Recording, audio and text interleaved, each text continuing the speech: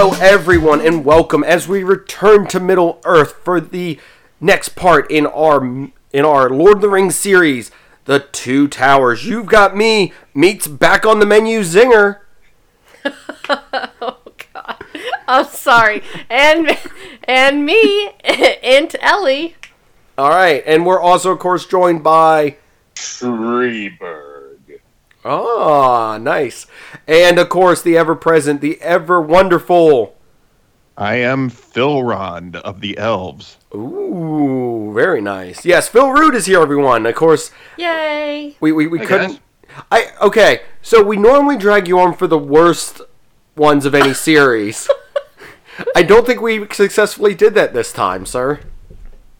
No, my first time on Zeng This, I was talking about Empire Strikes Back. So on a couple of the trilogies, you're hitting my favorite chapters. All right, awesome. Well, we're glad that is. So, is this one of your favorite chapters then, sir, or did you just? Yeah, this is my favorite of this series. The Two Towers, I think, hits all the beats for me. All right, so of course we have our little breakdowns and everything. So I want to, of course, start with everyone's favorite moments from this movie. Now, I did put the little tagline of the cinematography and score is, of course, always technically mentioned, so that we don't have to use up one of our slots, because, of course, cinematography and score for these movies is amazing. But if everyone does not mind, I will go first, so I can steal one of Ellie's. Excuse you? I know one of ours is the same, so I'm going to do that today. One of my favorite moments is the you have no power here. The interaction between technically Saruman. Sorry, it's going to be one of those episodes where it's going to have me being like Saruman and Sauron.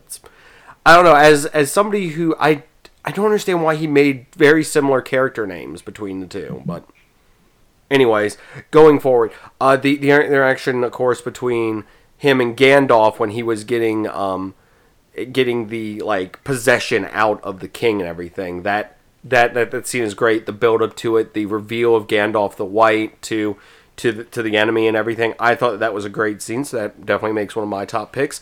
The Ents are going to war. Just the Ents battling at. Yes, Ellie is smiling big because I think this is the one I stole from her. Is it Ellie? Did I steal? I don't know. Okay, I guess we're going to have to wait and see. We'll see. And this one is a weird one. This is a really weird one. But it's the moment where Viggo Mortensen, yes, I'm referring to him as the actor, not the character, broke his toe kicking the helmet. I know, that was neat. I didn't realize that. Yes. Did you get that from the internets or from watching one of the behind the scenes? Behind the scenes internet, I've heard a few times. Okay. It is the scene where they are at the burning pyre of Uruk-hai, where he kicks the helmet and screams. He apparently broke his toe on that, the actual filmed take. It wasn't doing multiple different takes. It was the take that they kept was the one where he broke his toe. So that's my mention there for that. So I guess that's my top three, and also, I guess, an honorable mention for potatoes. So, Ellie, you are up next. Oh, me? Yes. Okay. Bring on the trees. The Ents are going to war. Love. I love the whole, just when you first see him, and the banter back and forth between, are you orcs? And I've never heard of hobbits. And I don't know. I thought that the whole thing, and then when they go to war, just the whole part of their story is definitely, I love them. They're fantastic. All right. Of course, I would have to say Gandalf the White, his return. His return as in when they're in the woods and meet him? Yeah, when you see him as it's the blinding white light, and then they're like, wait, what? So that's probably, because he's just amazing. We've already discussed that before. And I would just say just the whole end battle. Just with, the whole, woe is me, nobody's going to come help us, and then the elves, and then it's just it's neat to see that kind of building up of all these people that are coming to help the humans. So those probably would be my three. But the whole movie is fantastic. It's one of my favorites too of this series. Interesting. Mm-hmm. All right, Eric, you are up. So you both have actually covered my 3 moments I was going to talk about. Oh, I'll go anyway. No, that's perfectly fine. Because I was going to say one of mine was one of your runner-ups, but I'm going to save it for the end. But yes, I was going to say anything involving the Ents, but especially the end where they are just going through, because you've seen Saruman's forces just being this sort of unstoppable machine, and they're just going in, and just nature is quite literally reclaiming what is artificial, and just the way they kind of go in, and Merry and Pippin are there kind of the whole way, hitting with rocks and stuff like that. That always cracks me up. But and one part that always cracks me up is there's the one, not that he's on fire, the one end is on fire, but when the dam bursts and he like thrusts himself into the water. Yes. I don't know why that always cracks me up, but I love it. I'm like, I like you, dude. My second one is when Aragorn and Gimli and Legolas come across Gandalf the White for the first time, and yeah, you do see this blinding thing. And being the video gamer I am, I just imagine it going into the do, and they're doing their attacks. It's just zero damage. And then the moment, it was one of your runner-ups, the potatoes moment. Not just because of that line, but I forget, because that has become a meme at this point. I'm almost 20 years on. It's become pretty much a meme.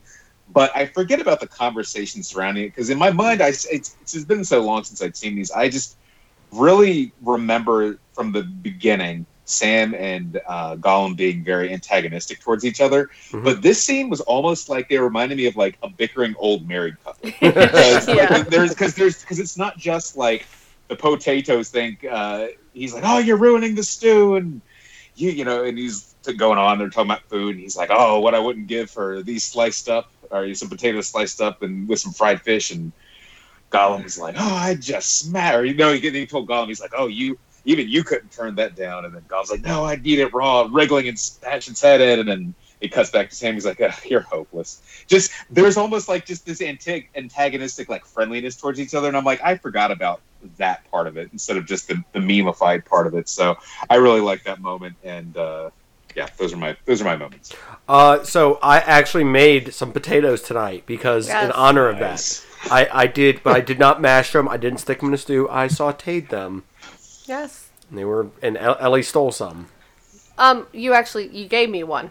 I offered them to you. Yes. And you trying to make Ellie sound like she's the bad guy. I know. I see how it is. Well, I mean, she did scream "my precious" and then run off with them. So I mean, it was purple. It was cool looking. Yeah, they were these weird purple potatoes. Like you cut it, like they were black. You cut them open, they were purple on the inside. It was weird. Yeah, I was like, really cool. that's different. So Phil, go ahead with your top 3, if there's even 3 left to do, because maybe we covered them all.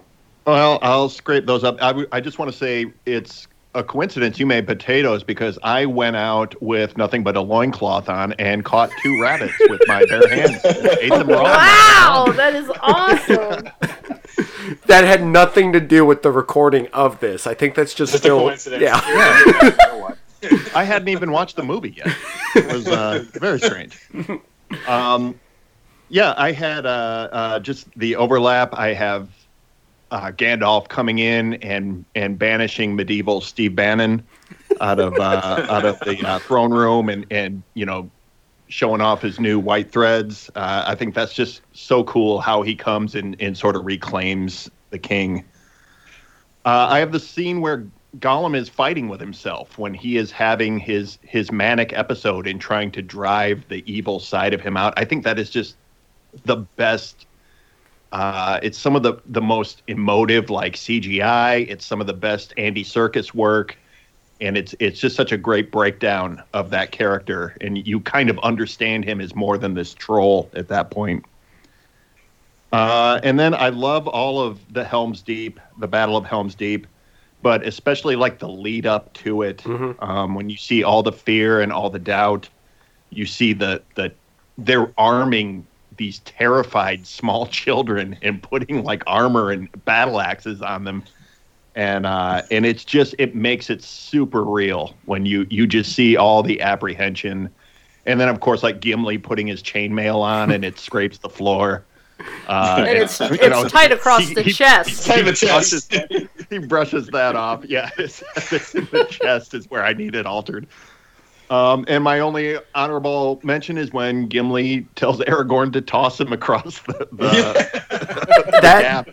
It's just the funniest line when he hates having to say it out loud. He just, toss me.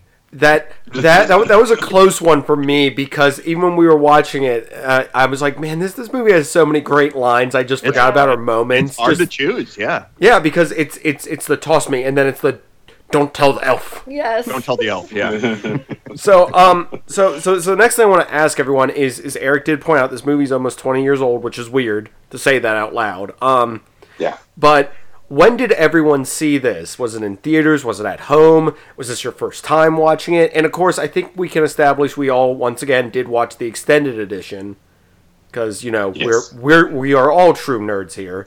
So I actually did not. I've never seen the extended edition. What? So, if you want to revoke my card, I'm prepared for that. But I have the original DVDs of the Lord of the Rings trilogy. And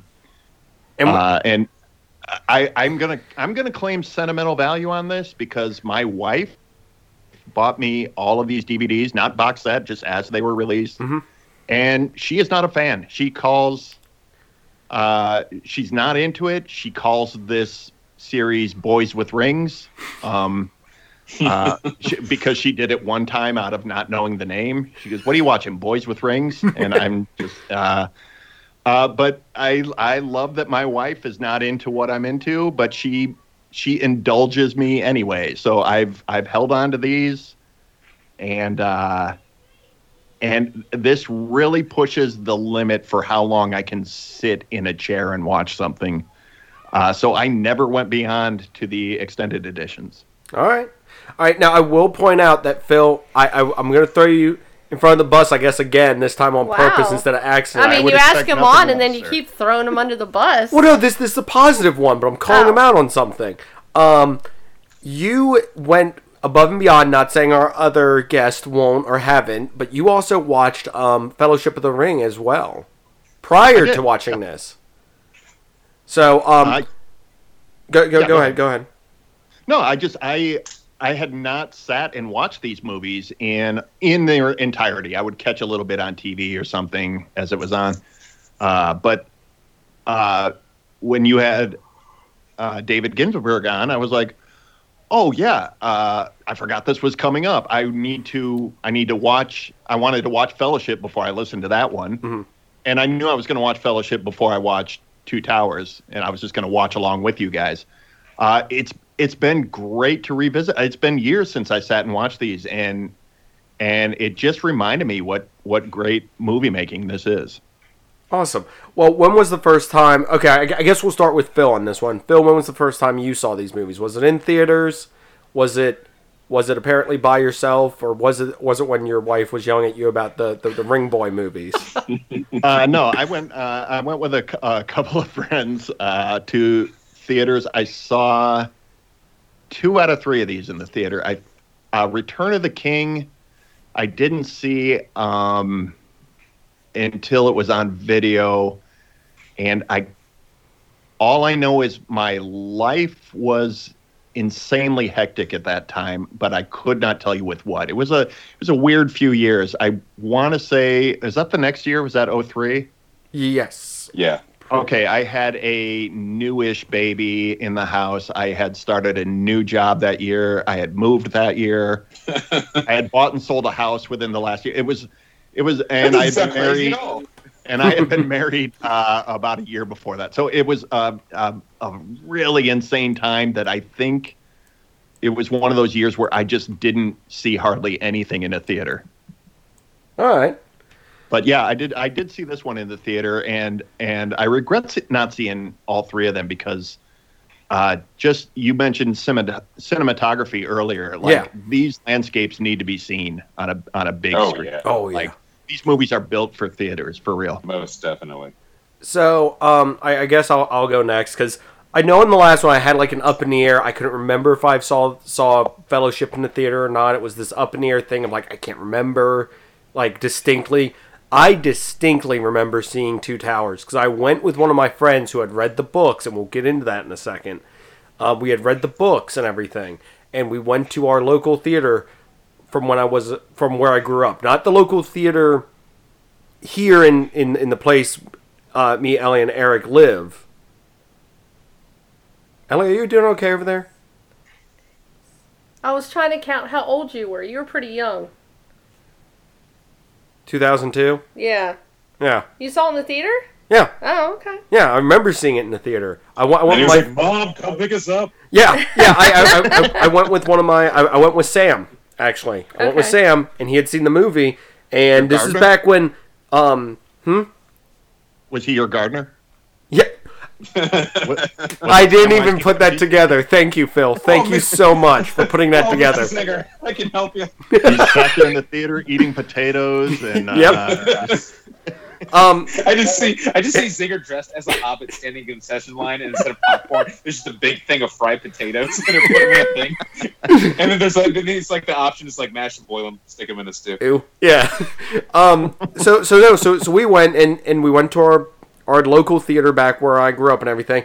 And here's how out of touch our local theater is. I guess at the time, because I mean stuff was going digitally, but to show our listeners, it was still on reel to reel. Like you'd see like the little burn mark they make fun of Oh. in yeah. Okay. Oh, yeah. in Fight Club. Right. That thing that you'd actually see that.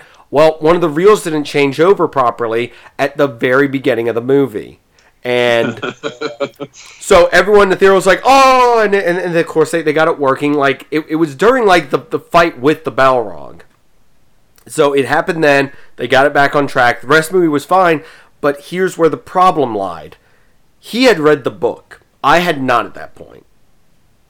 So there was multiple grumblings and mumblings from him the entire movie about like, oh, well, that didn't happen that way in the book. Like, it was just like a constant state, which is fine. I still got to enjoy the movie and everything. Shut up, But- Sam.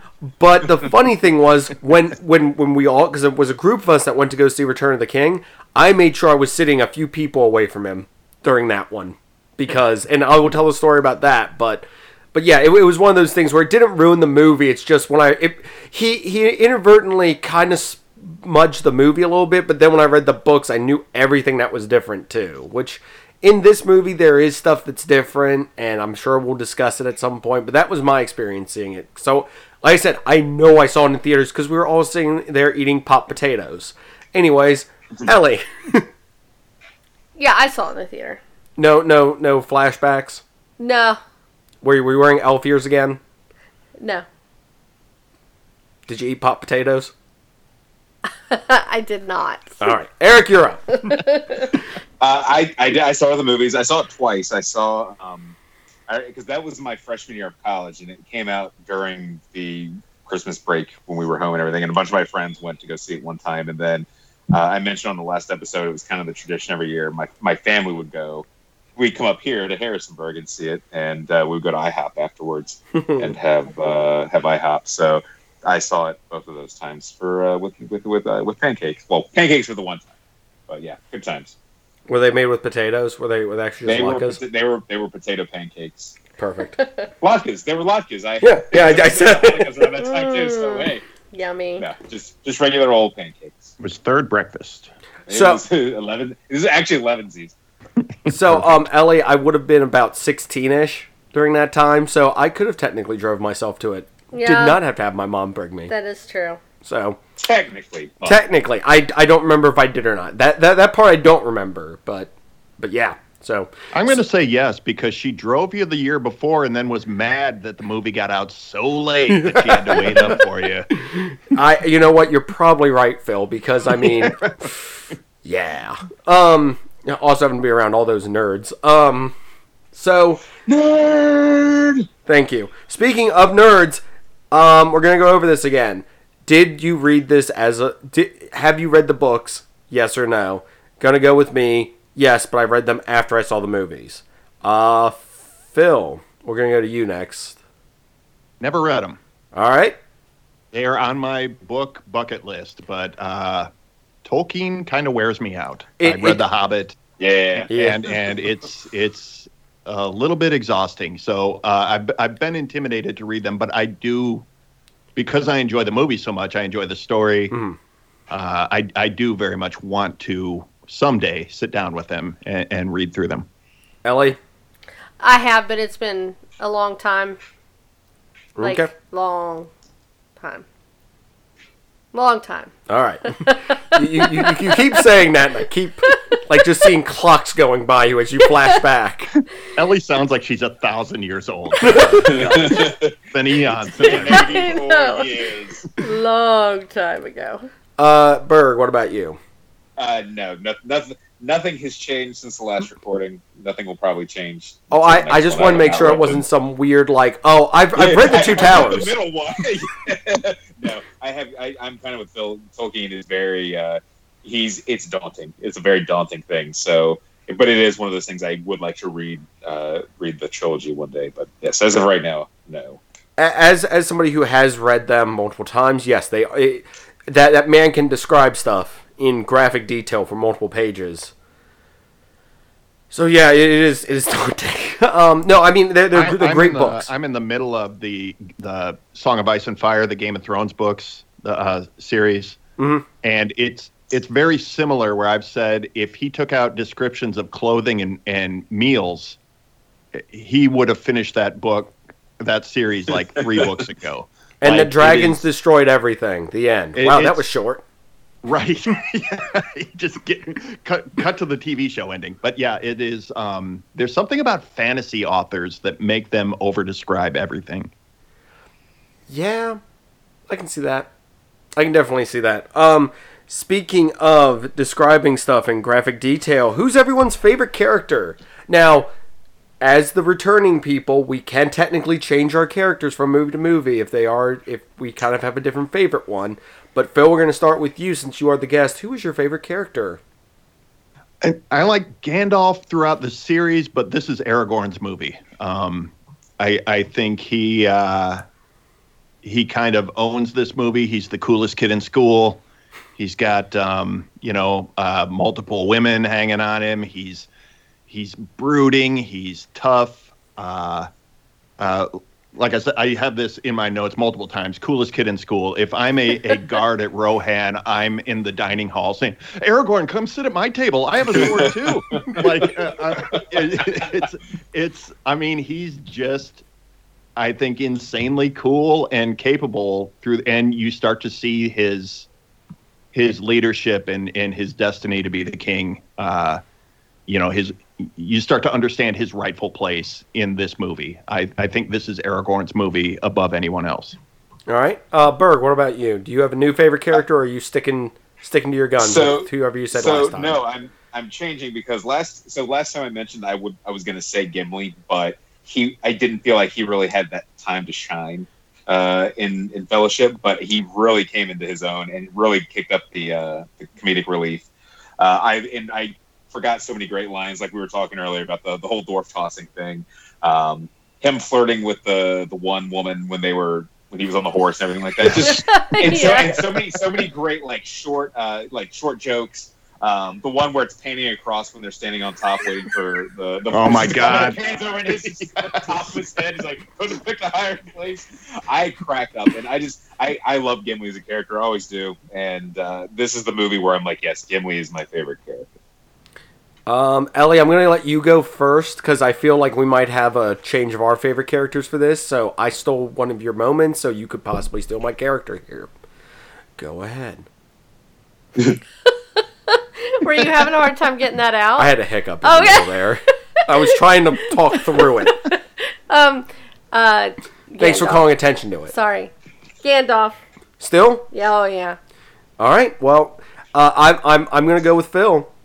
Oh wait, sorry. Did you want to explain your thing, or is it just it's Gandalf? He's just awesome. I mean, this movie has a fantastic amount of great characters, and who doesn't like watching elves, snowboard down on a sheet of metal downstairs? All right, is that your favorite character? The shield he slides down on? Yes. But I'm just saying that a lot of really cool stuff. I just have such a heart, just a big old heart for Gandalf. So yeah, I have to stick with him. All right, so I'm going to steal Phil's thing of, yes, my overall pick is Gandalf, but my sub pick for this movie, Treebeard. I really enjoy Treebeard as a character. It's something new, something you're not expecting. Mm-hmm. But once he's there, he becomes a very kind of essential part, to say, of the Merry and Pippin story. Yeah. Because, like, he's the only... I don't think they could have taken Isengard otherwise, without the help of the Ents. No, absolutely not. And I guess we can talk about this now. I wanted to save it for later, but it has been mentioned so many times, I guess we could kind of tackle it now, because Eric's mentioned it. Phil actually sent me a photo earlier that was sort of a meme thing. This is something I regret that we did not talk about in the last movie. These movies are so quotable, and so much internet culture surrounds these movies that it's weird that, yes, they're almost 20 years old now, but they feel like they're still new because so many people reference them so often. Still. Yes, and it's just it's great because Phil, what was it? It was a Return of the King one, where he says, "I got 6,000 spears. 6,000 spears, less than half what I'd hoped for." And Aragorn says, "Check it out, I got 2 more." And then he says, We've got 6,002 spears, more than half of what I'd hoped for. So, true on-point dad joke, too. Oh, there's a reason my son sent that to me. He knew I would have to take a break from work because I'd be laughing at it so hard.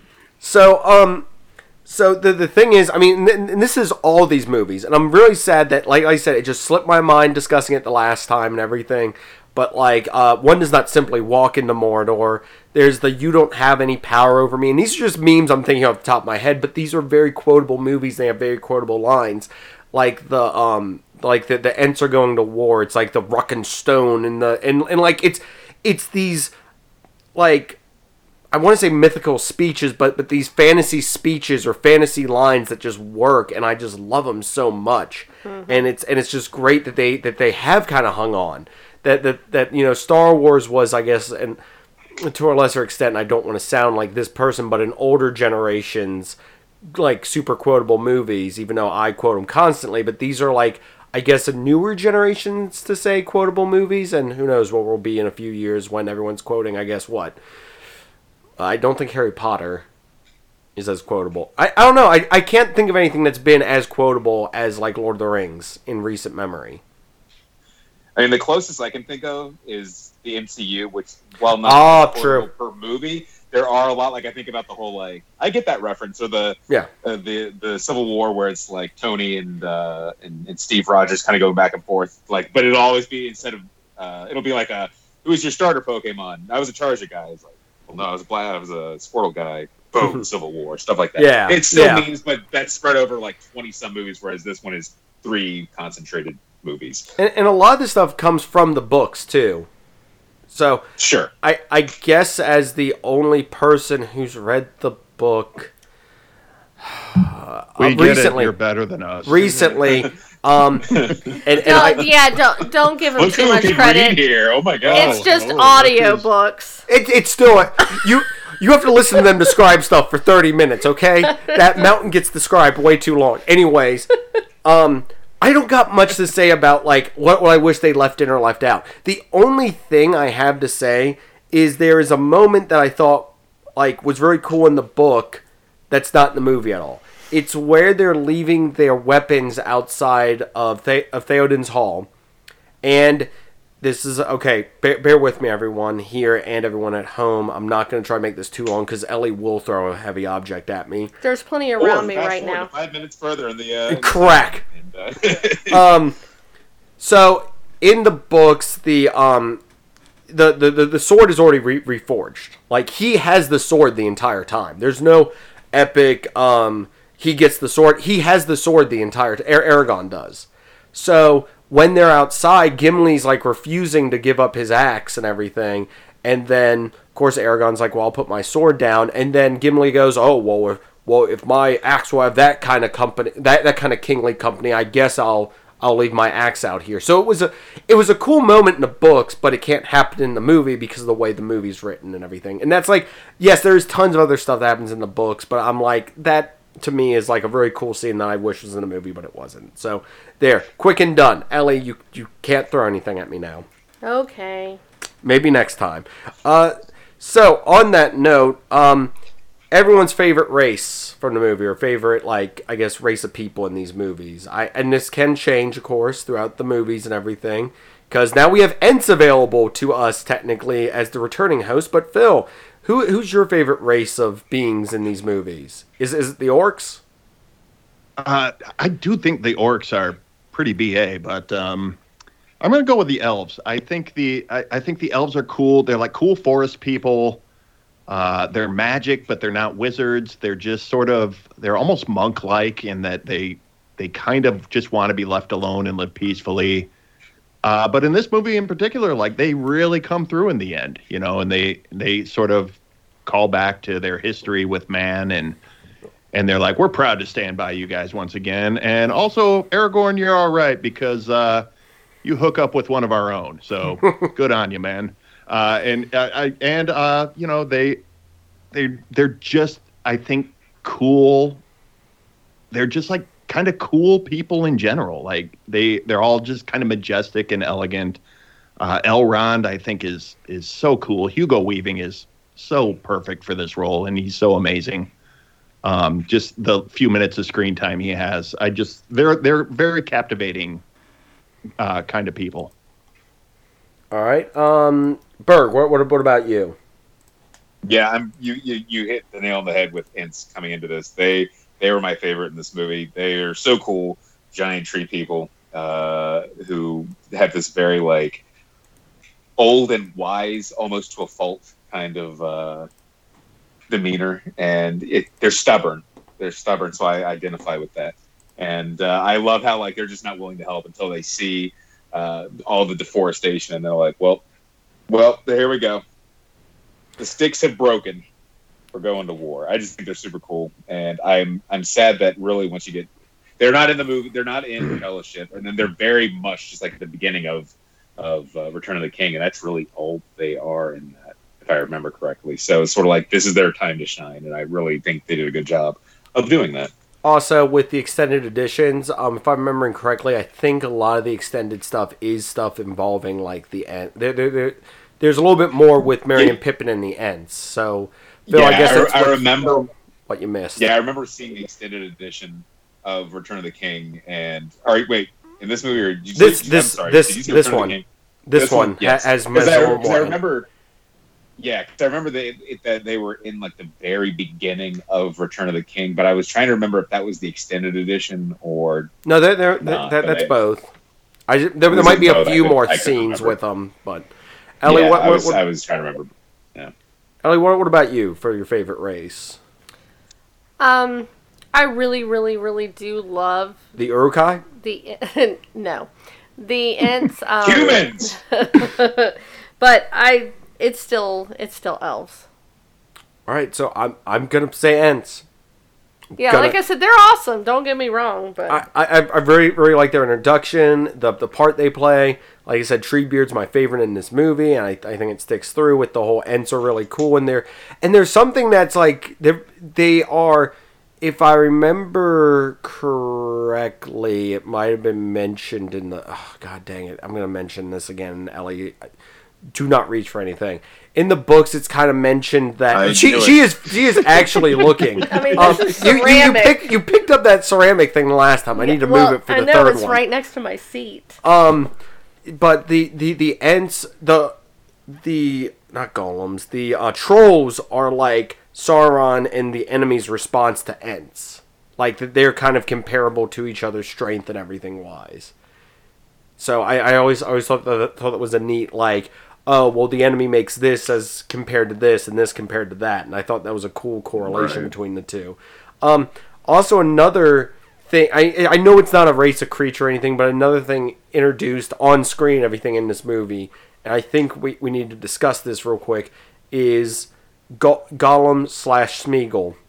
And Phil did mention that one of his favorite moments was the back and forth between his like dual personalities and everything, but the acting, the motion capture, everything that went into this, and I guess this can kind of play into how well is this movie aged for all of us too.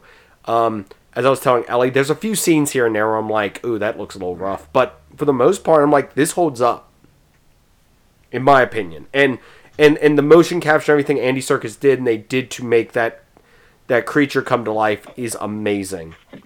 I don't know if anyone else wanted to say anything. I just wanted to throw that out there. Mm-hmm.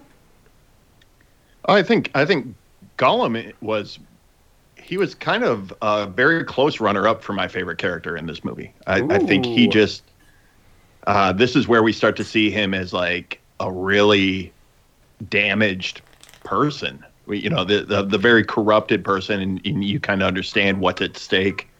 What Frodo could be. Yes, and I love Andy Serkis's performance as Gollum, and that scene that I mentioned in particular, where that's a wide range of acting in just a back and forth that you see it. I mean, it's all on display there. It's great. And how do you think the movie has aged? I think the CGI, for the most part, has held up, and throughout the whole trilogy, where I notice it the most is when you see someone like Legolas doing like acrobatics, like when he climbs up the elephant, when he climbs on the cave troll. Yeah, I know. Oh no, wait. Go ahead. Swings himself up on that horse. Mm-hmm. Almost an honorable mention. Almost. Someone getting a They're tattoo. great scenes, but he just doesn't move right. They don't have the movement of that down, like the physics of it. Like that's the only time that the CGI really stands out as bad to me. There's a couple places where the green screen is not quite seamless, but it's not as bad as like when Peter Jackson did King Kong, and some of that green screen that was glaringly bad. I think overall these movies have aged well, and whenever they talk about, I know we're going to get into remake stuff, whenever they get into talking about remaking, I'm just like, these movies are aging well, and they're very well done. I don't know that it needs to be done at all. To throw under the bus, or to, I guess, kind of take a nudge at another series I enjoy, Star Wars, the prequel trilogy, these... I know I rag on episode 2, everyone. I know I do. And I do too. Please go ahead. I know. I'm establishing that for everyone as a like this. This is a no duh moment. But that movie, compared to this ages so much better because yes, they use CG, but it's not the backbone, and that's the problem. They didn't only use CG. Yeah. Right. Yeah, I mean, there's a few things that are weird here and there, but there's physical stuff on the sets at times, and there's really well done. I mean, yes, you can tell they're doing forced perspective, or they have somebody standing in for Gimli at that point. But it's like, yeah, you're not focused on it. You just sort of see him in the background. You can't really see him too well, but you can tell it's not the same It's obviously not the actor, and they're obviously doing. But these movies work. They don't fall apart, and they're not weird where you're in a diner scene and you're like, none of this looks real. Everything in this is obviously fake. Oh my god, that diner! Yeah. So yeah, there's my dig. Eric, what do you think? Do you think these movies have aged well, or are you like absolutely not? I do not think they have aged well. In fact, I honestly this isn't a bit. This isn't a bit. I thought he was doing a bit. No, I'm being very serious here. When I saw the movie in 2002, I didn't think it looked that great. I really thought there was a lot of bad CG in it, and I think it's even worse. And okay, Andy Serkis, fantastic performance. I do not think Gollum looks good at all. I think he looks incredibly out of place. I think he looks... The only time I thought he looked somewhat okay to me was when he was doing the self-dialogue. Because the background... There's a shallow depth of field, so the background is blurred, and when he's talking to himself, there's a lot of good emoting going on, but it looks like a moderately acceptable CG movie. When he is with anything real, he looks god awful, and I think he looks even worse. And one scene I really want to point out is at the very end, right after Sam and Frodo and he leave, and they're on their way to at the end of the movie, and he's having his whole kind of having his schizophrenic freak out, and he is in the forest. There's a lot of pine needles on the ground, and he's walking around, and he's all freaking out. And he's like, not just like slow movements; they're like wild movements. And if you've ever walked on pine needles or any kind of loose ground like that, even the slightest movement is going to cause stuff to kind of shift and go. None of that. There is no environmental reaction to what Gollum does. It's just sort of like he was placed there. Yes, he was placed there, but it's almost like the I think about the whole knocking the lamp thing from Roger Rabbit, where they went to such painstaking detail to make an animated rabbit feel like he was part of this actual real world environment. Whereas I felt like this was the exact opposite. And actually, never mind. Yeah, so I didn't think he aged too well in terms of that. There was a part toward the beginning where they're going through the swamp with all the dead people in it, and there's a wider shot, and I thought, okay, maybe I'm kind of misremembering a little bit, because I think he does actually look pretty good, and it was a wider shot. But then it cuts to another shot a little bit on in the scene, and it shows Sam and Frodo and Gollum, and the sunlight, it's really harsh on them from one angle, and it's a really dark, cloudy sky, and it has a very distinct look. The characters are existing in this light, the environment is, and the light is not correct at all on Gollum, and it looks like he is just slapped on there, and it just does not. It took me out of that scene immediately. All right, so Berg, we respect your opinion. I'm sorry I took that as you were setting up a bid, but we respect your opinion and everything. Anyways, on that note, congratulations, Phil Rude, for being the third host of Zingness. Everyone introduce the special guest of this episode, Berg now. Wow, how things have shifted. Oh, how the tables have turned. I think Berg has some pretty decent points. There's a couple shots of Gollum where I will agree, in the daylight he maybe doesn't look quite as sharp as he does when he's in shadows. But I also think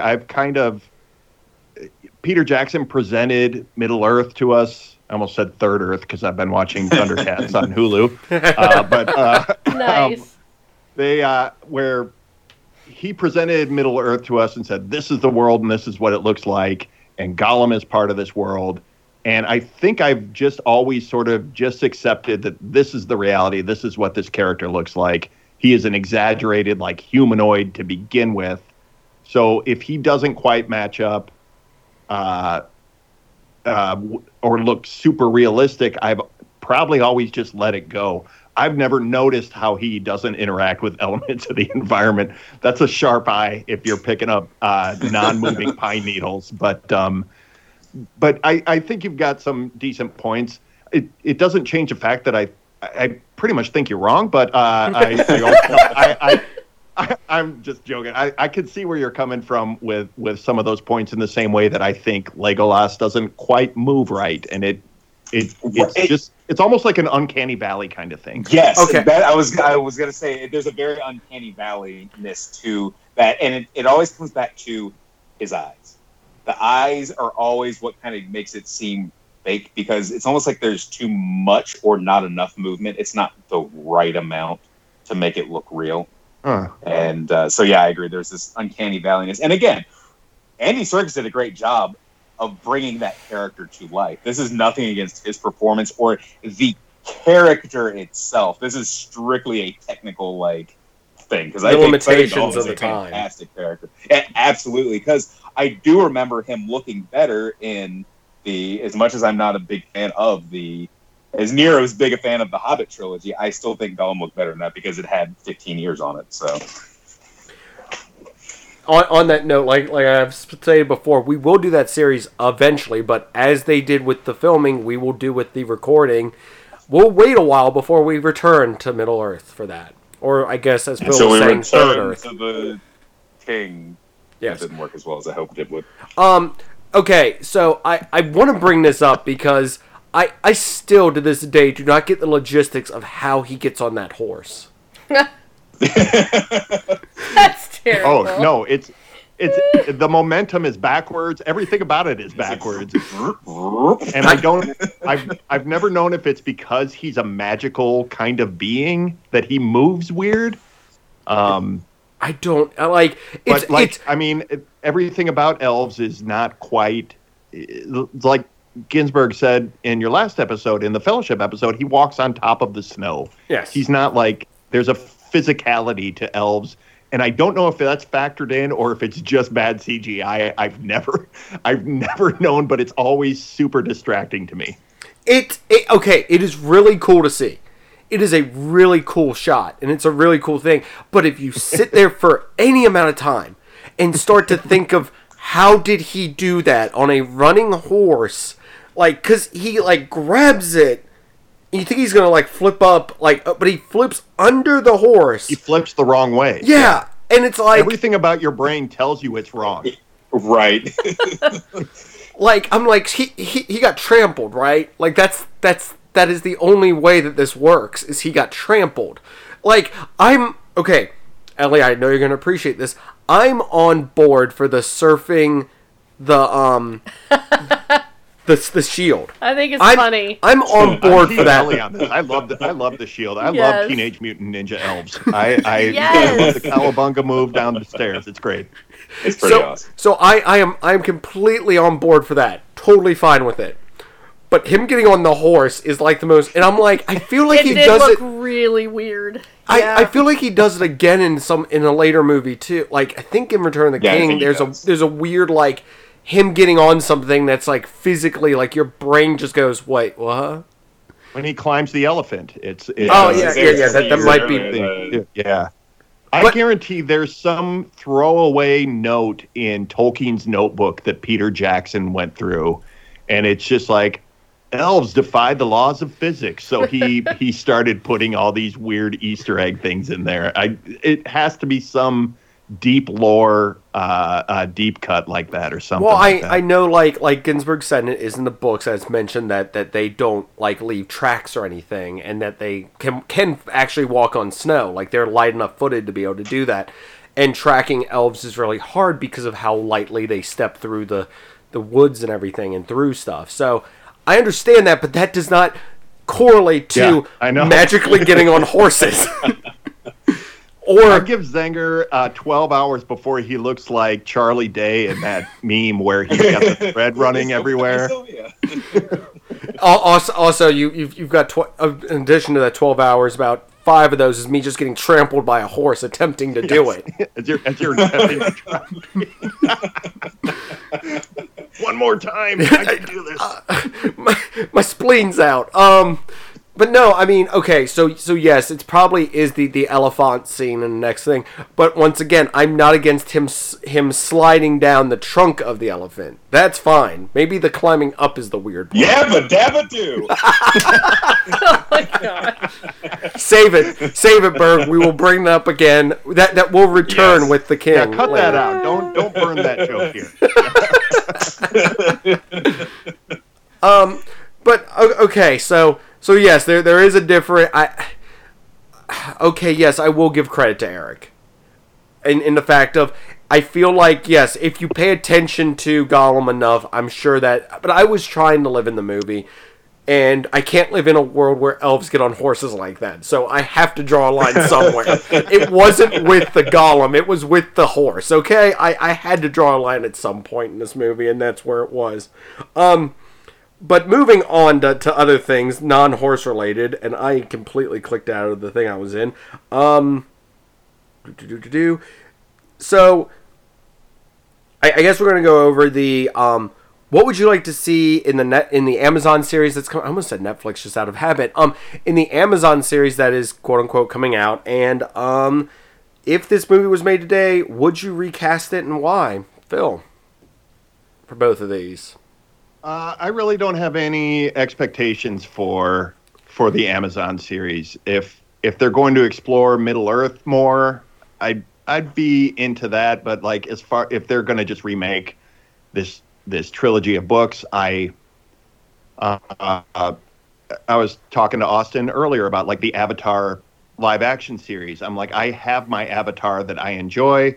I don't really care a whole lot about a remake. Now, I think, I have a good version that works for me. I might check it out, but I'm not super stoked for it because I'm just a fan of these movies. I can go back and watch the Ralph Bakshi animated if I want to revisit that movie. God, we missed an opportunity on doing I'm those. not opposed.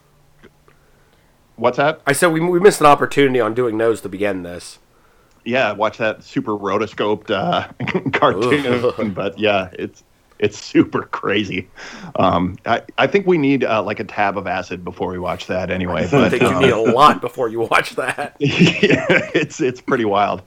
But yeah, I really have no expectations for the Amazon series. If it looks interesting and I hear good things when it comes out, I'll give it a look. If not, I'll probably just go rewatch this. All right. As far as recasting, I thought about, like, would it be possible to plug the Arrested Development cast into this? So you just want to turn Howard's into a voice. It is. Yes, yeah, like have Job as Gandalf, and they're like, get that conjurer out of here. He's like, you need illusions, and like all these kind of. Next time on The Lord of the Rings. Yes. So have you talked to Mel Brooks about making this movie?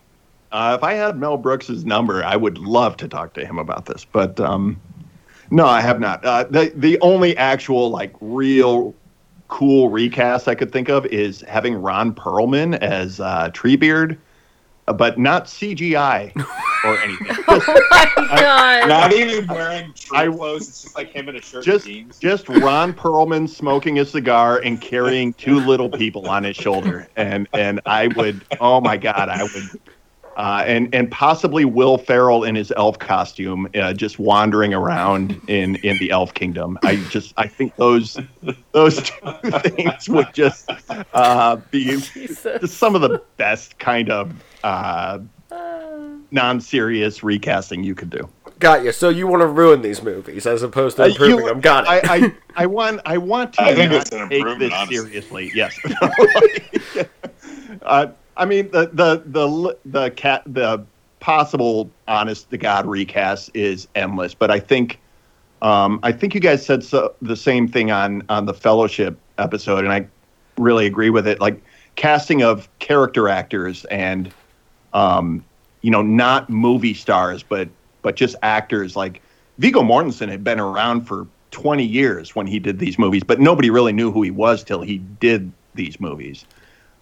This kind of big block of character actors who were good actors, but not so well known that they would take you out of the story. I think that's the way to cast these movies, no matter if you want to change people out or start completely from scratch. You know what I mean? Just sort of really blue collar, good acting, non-celebrities. All right, so on that note, I do have a few I want to say. Once again, I think I said this in the last one. I want Keanu Reeves somewhere in here, so I think I'm going to throw him in as Treebeard. Because I don't know. I just want Keanu Reeves. Keanu Reeves is Treebeard? Well, you give me a better. Okay, I just want him to be opposite Elrond somehow. I missed the thing that everyone's laughing at. So what? Sorry, what was that? I said Point Bark. Okay, perfect. Yes. Wow. That was not even worth repeting. It was not. It wasn't. No, it was worth repeating. It's worth repeating a few more times while we're recording. I guess. Okay. I like where you're going, Phil, with the getting some character actors. So can we get Margot Martindale as Arwen? Ooh. Character actress Margot Martindale? Yes. And we've ruined everything with these movies. Congratulations, everyone.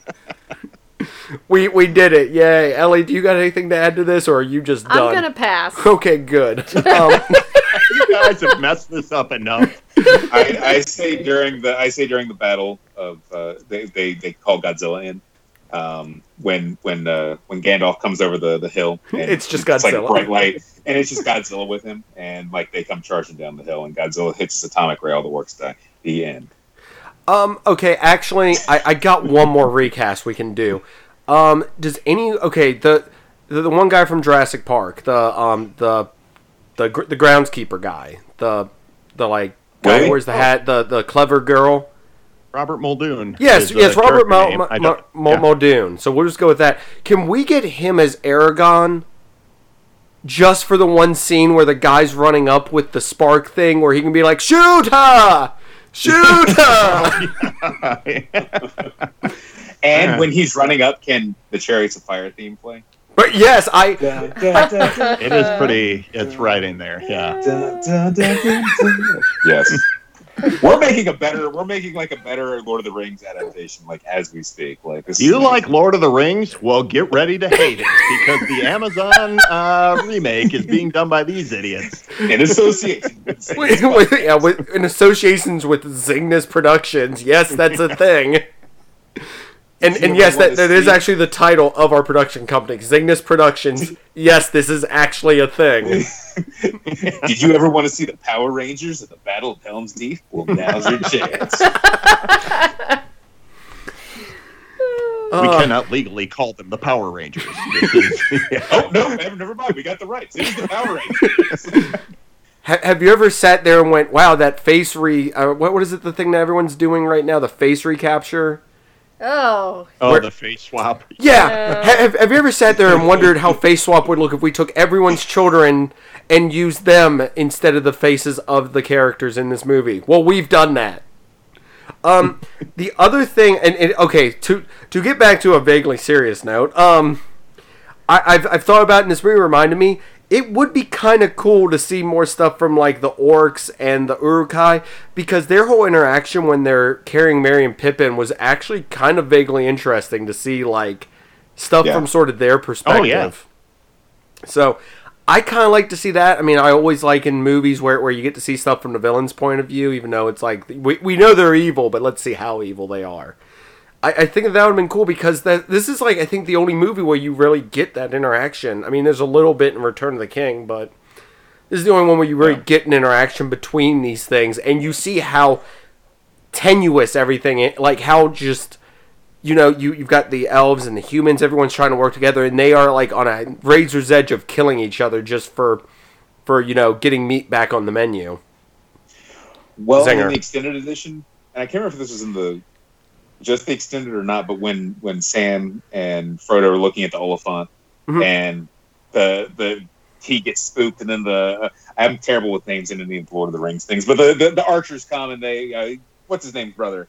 Faramir. What's his name? Oh yeah, you know what I'm talking about. He comes and the guy's laying there dead, who's in the Oliphant. He's like talking about it as like, he came from far away. He probably had a life. He had all this stuff, and like they bring this humanity. They're not just mooks. They're not just like henchmen, like they're people who had lives and a family. Yeah, like, and they kind of bring that, and I do like seeing that in any sort of media where you're kind of seeing it from the bad guy's perspective, or just the bystander or something like that. So I mean, yeah, I'd love to see more of that, and the other forces that Saruman got to come and help Sauron and everything like that. So I'd be down. Also, why wouldn't you make a blood oath you cut across the palm of your hand? Like, I feel like that's just like the most inconvenient place to cut, because that's not going to heal right. Well, then you're reminded of it constantly every time you try to use your hand for to go battle anything. In the name of the person. You are handicapping yourself. Yes. I think Ellie has completely clocked out. Can I just pick my nose until it bleeds, and then I can just give you some of that? You know what?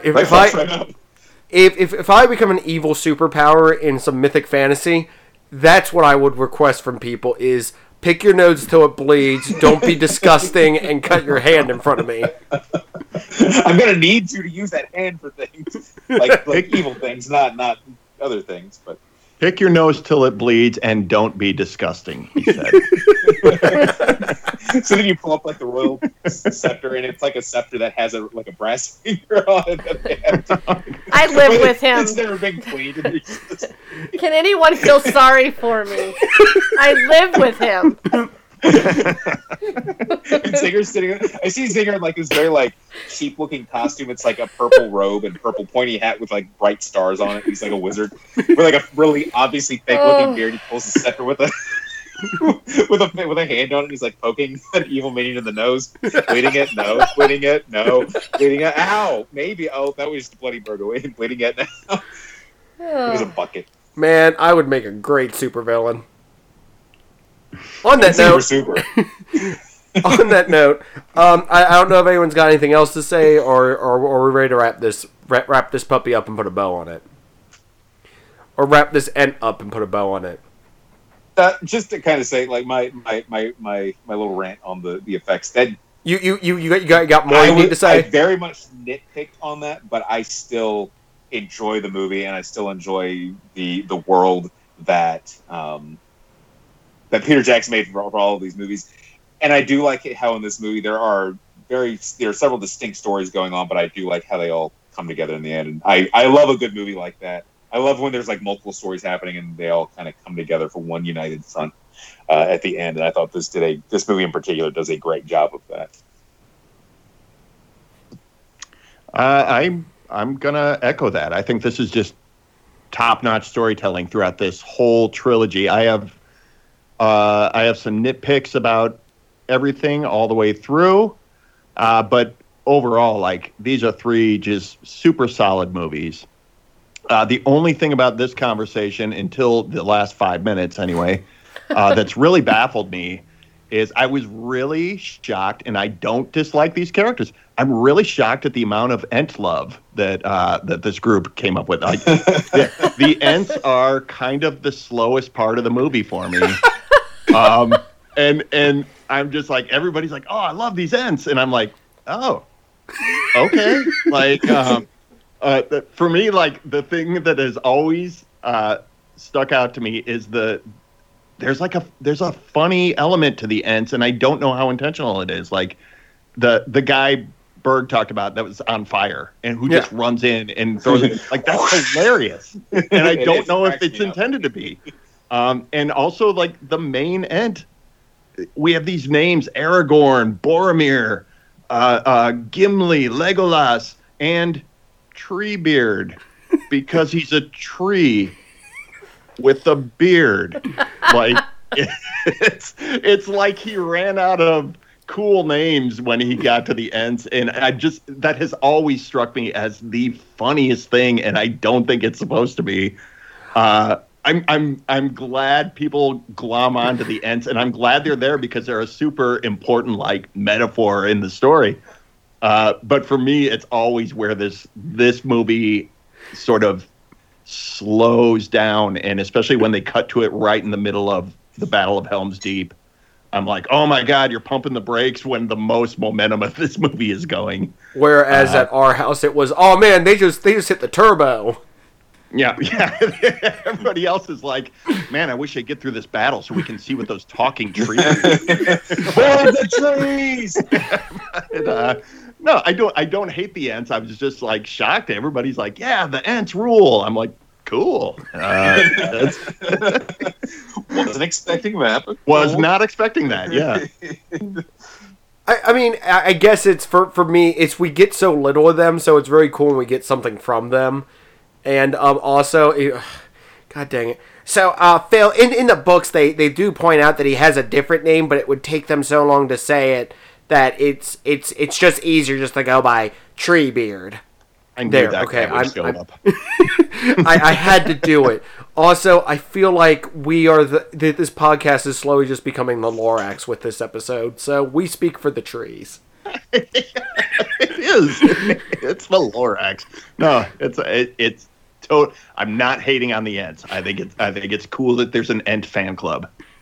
Apparently, it consists of us three and whoever also comments later on this. I have heard other people talk about these movies who really sing the praises of the Ents as well. I think the Ents are sort of like a cult classic sort of character. I think are the Ents the Ewoks of this movie of Lord of the Rings? Oh my! The Hobbit trilogy. That is the Ewoks of these movies. We'll get to that. We will get to that trilogy at some point. As I said, down the road, we'll return to Middle Earth in horrifying fashion. But Put me on that roster because it will make me finally watch those movies. I have not seen the Hobbit trilogy. You know what? Since I know you'll do the homework, I'll put you down for 5 Armies, so you have to watch the other 2. Oh, man, you really... wow, you are just evil. I am being committed. Oh, man. No, we love you, Phil Rude, and if you, the dear listener, love Phil Rude as well, where can people find more from you, sir? You can find me on a new-ish podcast I have with my son Austin. You may remember him from the Meg episode. Yes. Saying this. Wait, sorry to interrupt. Phil, I got a fun fact for you about the Meg. I didn't know this. I'm excited. Did you know they're based on a book series? I did not know that. There is a new book coming out. I think there's 7 in the series. And I'm on book 3 right now. Wait, there's 7 books about the fucking Meg? My mind was blown. Yes. Yeah, Justin told me, I was like, no, wait, what? Yeah. How does that work?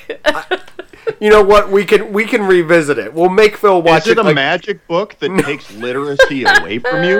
What is this? Let's just say the movie did hold back from the ridiculousness that the books have in store for you. Okay, continue. You mentioned the Meg, and I was like, I have to say something to make sure it gets recorded. And Phil's response. Insane. I am. Where was I? I got a podcast. Yeah, your podcast. It's called The Picture Show with Austin and Phil Rude. It's a standard movie podcast. We watch a movie every week, and we sit down and we pull it apart and try to make sense of it. And you all did a fantastic episode on Fight Club that I'm still.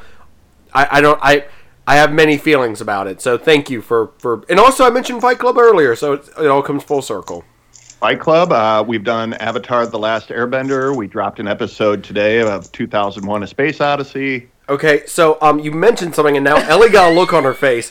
Phil, earlier you mentioned that you loved Avatar and the interpretation. I'm really hoping you're talking about the cartoon and not the movie. Avatar: The Last Airbender, not Avatar.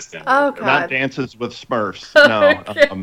No. No. I think she's more worried about whether you're talking about the M. Night Shyamalan movie or the series being your favorite thing. I have not seen the M. Night Shyamalan movie. Okay, we're good. Everything's good. Phil, you are welcome back on the show again. I wish we had a camera because Ellie's eyes I've never seen her eyes get that big before, and trust me, I've seen her get new Legos. I've seen her watch the Harry Potter movies. Never have I seen this woman's eyes get that big in response to something. I like you so much, and I was really scared. I was scared it was going to be liked. So can I request, Phil, can you all do Point Bark on an episode If that becomes a reality in Keanu Reeves' Treebeard, I would happily break that down and talk about nothing else. The Ents would immediately become my favorite characters. It would that would do it. All right. Well, of course, you all know where to find Zingness. Berg, where can people find more from you? You can find me at Eric Berg and at Backlog Berg. And, of course, don't forget to join us next month when we hail the return of the King. Or actually later this month, because technically when this is out, it will be September, and the conclusion will also be in September. And as I said before, we will return to Middle-earth one day. Probably in the far-off future. But anyways, on that note, thank you all for listening. Thank you, Phil Rude, for putting up with us. And thank you, dear listener, for enjoying this episode, hopefully. Bye. Bye. Bye. Precious.